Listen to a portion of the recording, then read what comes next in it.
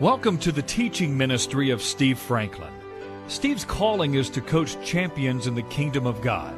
Our prayer for you as you listen to this word of encouragement and instruction is that you'll be built up in your faith and encouraged to take the next step in your development as one of God's true champions. Here's Steve.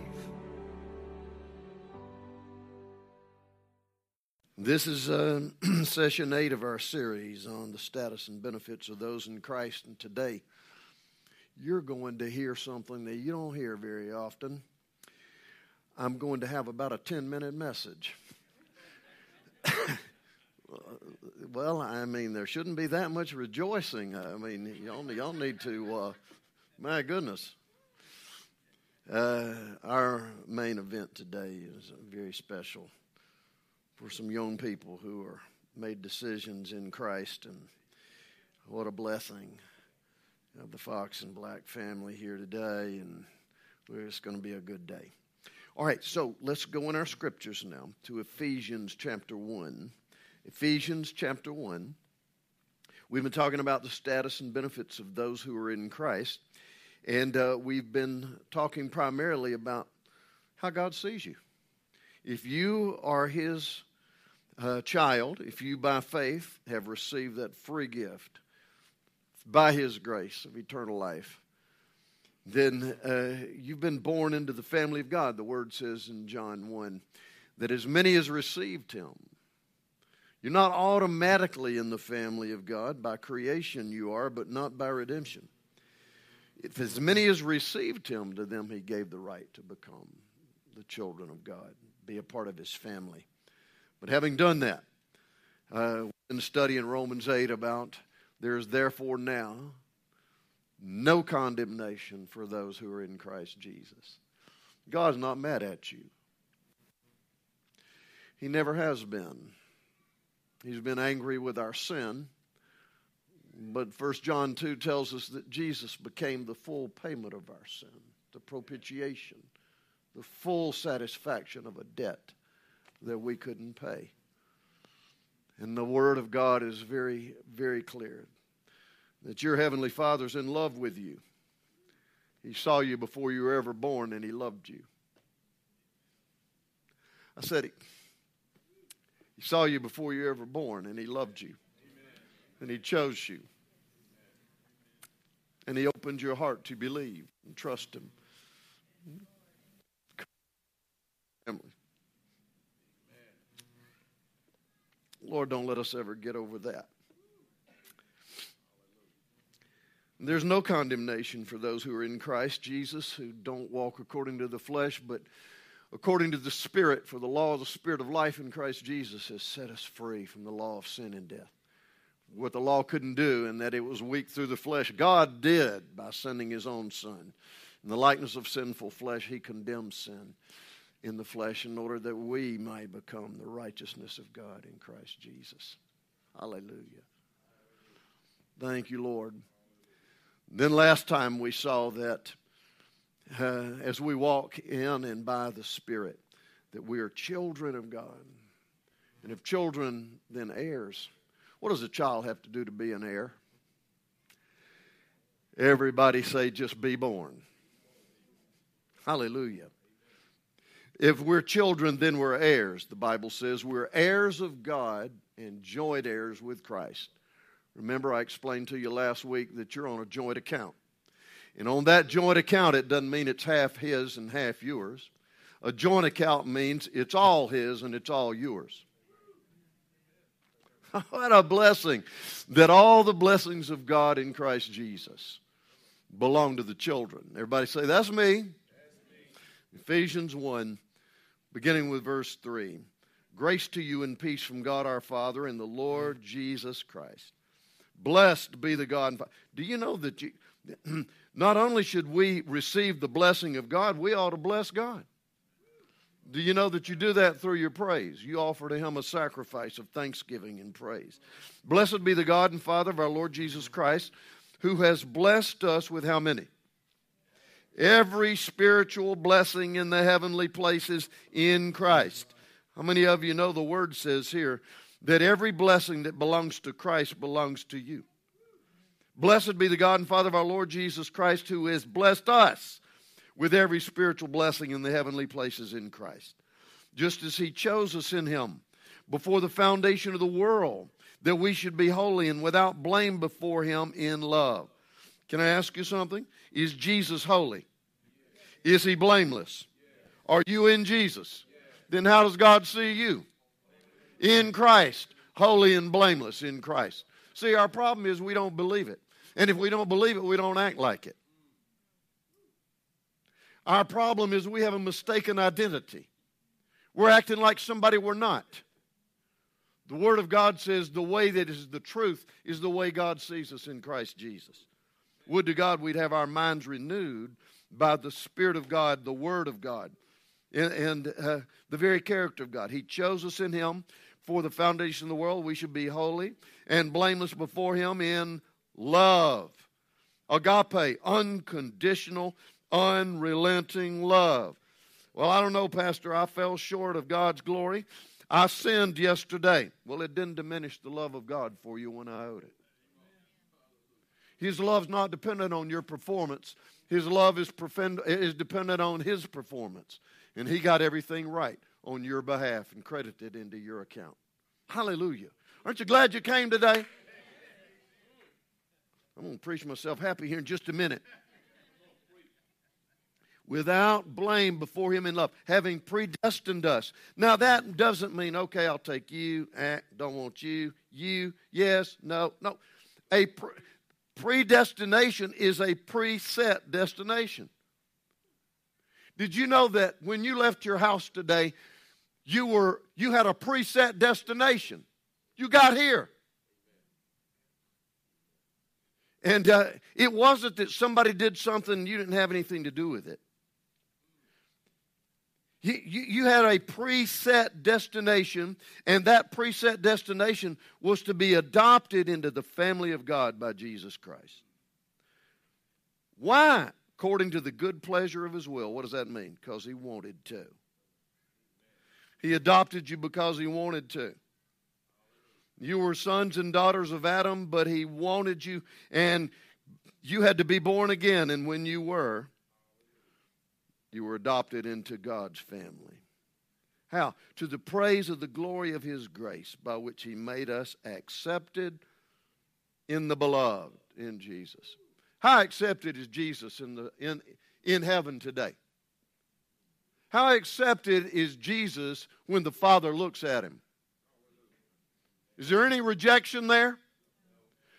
Well, then if you are in Christ, how accepted are you in the eyes of God? That doesn't mean he's pleased with every choice we make. The Bible's very clear that we are to confess our sin. But it doesn't mean that you work your way back into acceptance. You're already there in Christ Jesus. And you come to a place where there is already forgiveness there for you. And what you do is not begging him to forgive you. You're embracing that which he's already decided to do. To forgive you of your sin. Hallelujah. Well, the spiritual blessings that are in heaven, we'd never be able to enumerate all of them. No way. But we ought to get more connected with it. Romans 5:5 says that the love of God has been poured out in our heart, in your spirit, man, by the Holy Spirit. The love of God been poured out in your heart by the Holy Spirit. I love John 17:26. Do you ever read the whole chapter of John 17? It's Jesus praying for the disciples then and for you right now. I pray John 17 over you every day. That's part of what the Lord has told me to do as your shepherd. And I love the last verse, chapter 17. Jesus prays that the Father would give us revelation that the same way that the Father loved the Son, that same love is the way he loves us. No, y'all didn't hear what I said. No, you didn't hear what I said. Jesus' prayer was for us to get it, to understand that the same love the Father has for the Son, the Father has for the sons and daughters.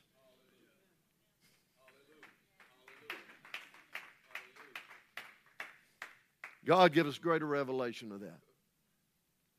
And that love is the most powerful force in heaven and on earth. I said there's nothing that the love of God can't change. For we're more than conquerors through him who loved us, Romans 8.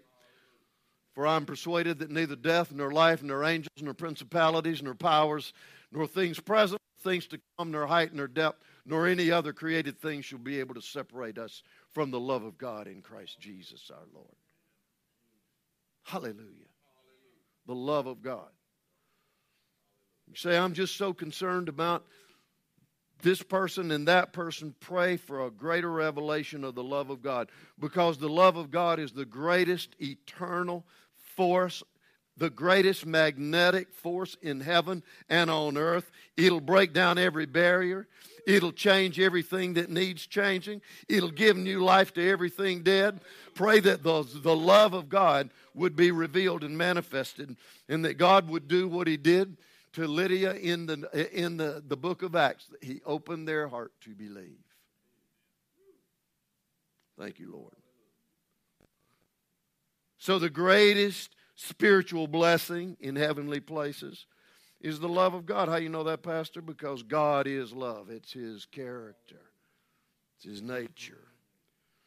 If there is somebody that I don't love, if there's somebody that I think that I am more valuable than they are because of the way they vote, the color of their skin, how much money they have, if there's somebody that I believe is less valuable than me, then I have violated and I have insulted the love of God.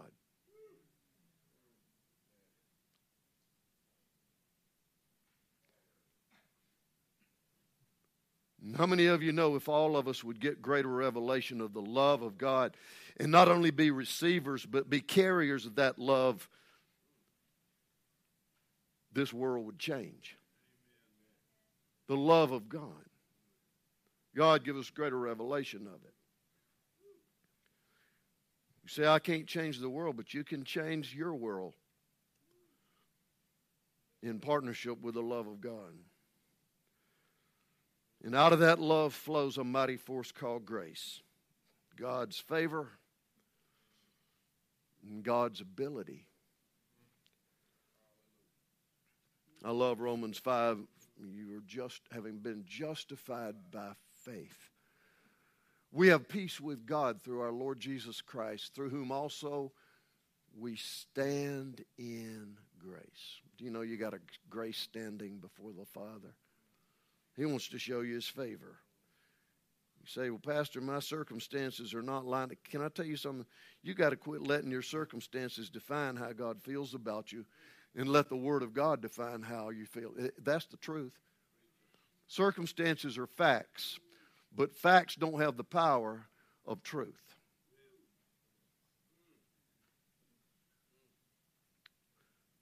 Lord, let us be your servants of truth. And I'll close with this today. One of the spiritual blessings in heavenly places is, do you know you can go right before the throne of heaven and be heard? Did you know that? Oh, I've never been to seminary, Pastor. Well, I've been there. That ain't going to help you. No, I'm not dissing that. I got all these degrees and all that stuff, but I want to tell you something. The only way, everybody who knows Jesus as their Savior and Lord has an audience and a right to go right before the throne of God. You can go right into the throne of God, in his presence by faith right now in Christ Jesus.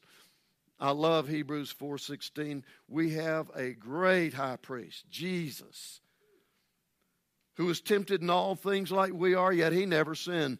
But he is at the right hand as our high priest right now, interceding for us. So therefore, let us come boldly before the throne of grace. that we may receive mercy. He's compassionate about where we are and what we're going through, and find grace to help us in our time of need. Thank you, Lord. Thank you, Lord. Everybody pray this with me. Mighty God, thank you for your holy, mighty, and living word. I will hide it in my heart and bear fruit in Jesus' name. Amen and amen. Well, what a great day today is. You can access more of Steve Franklin's teachings online at www.sfmin.com.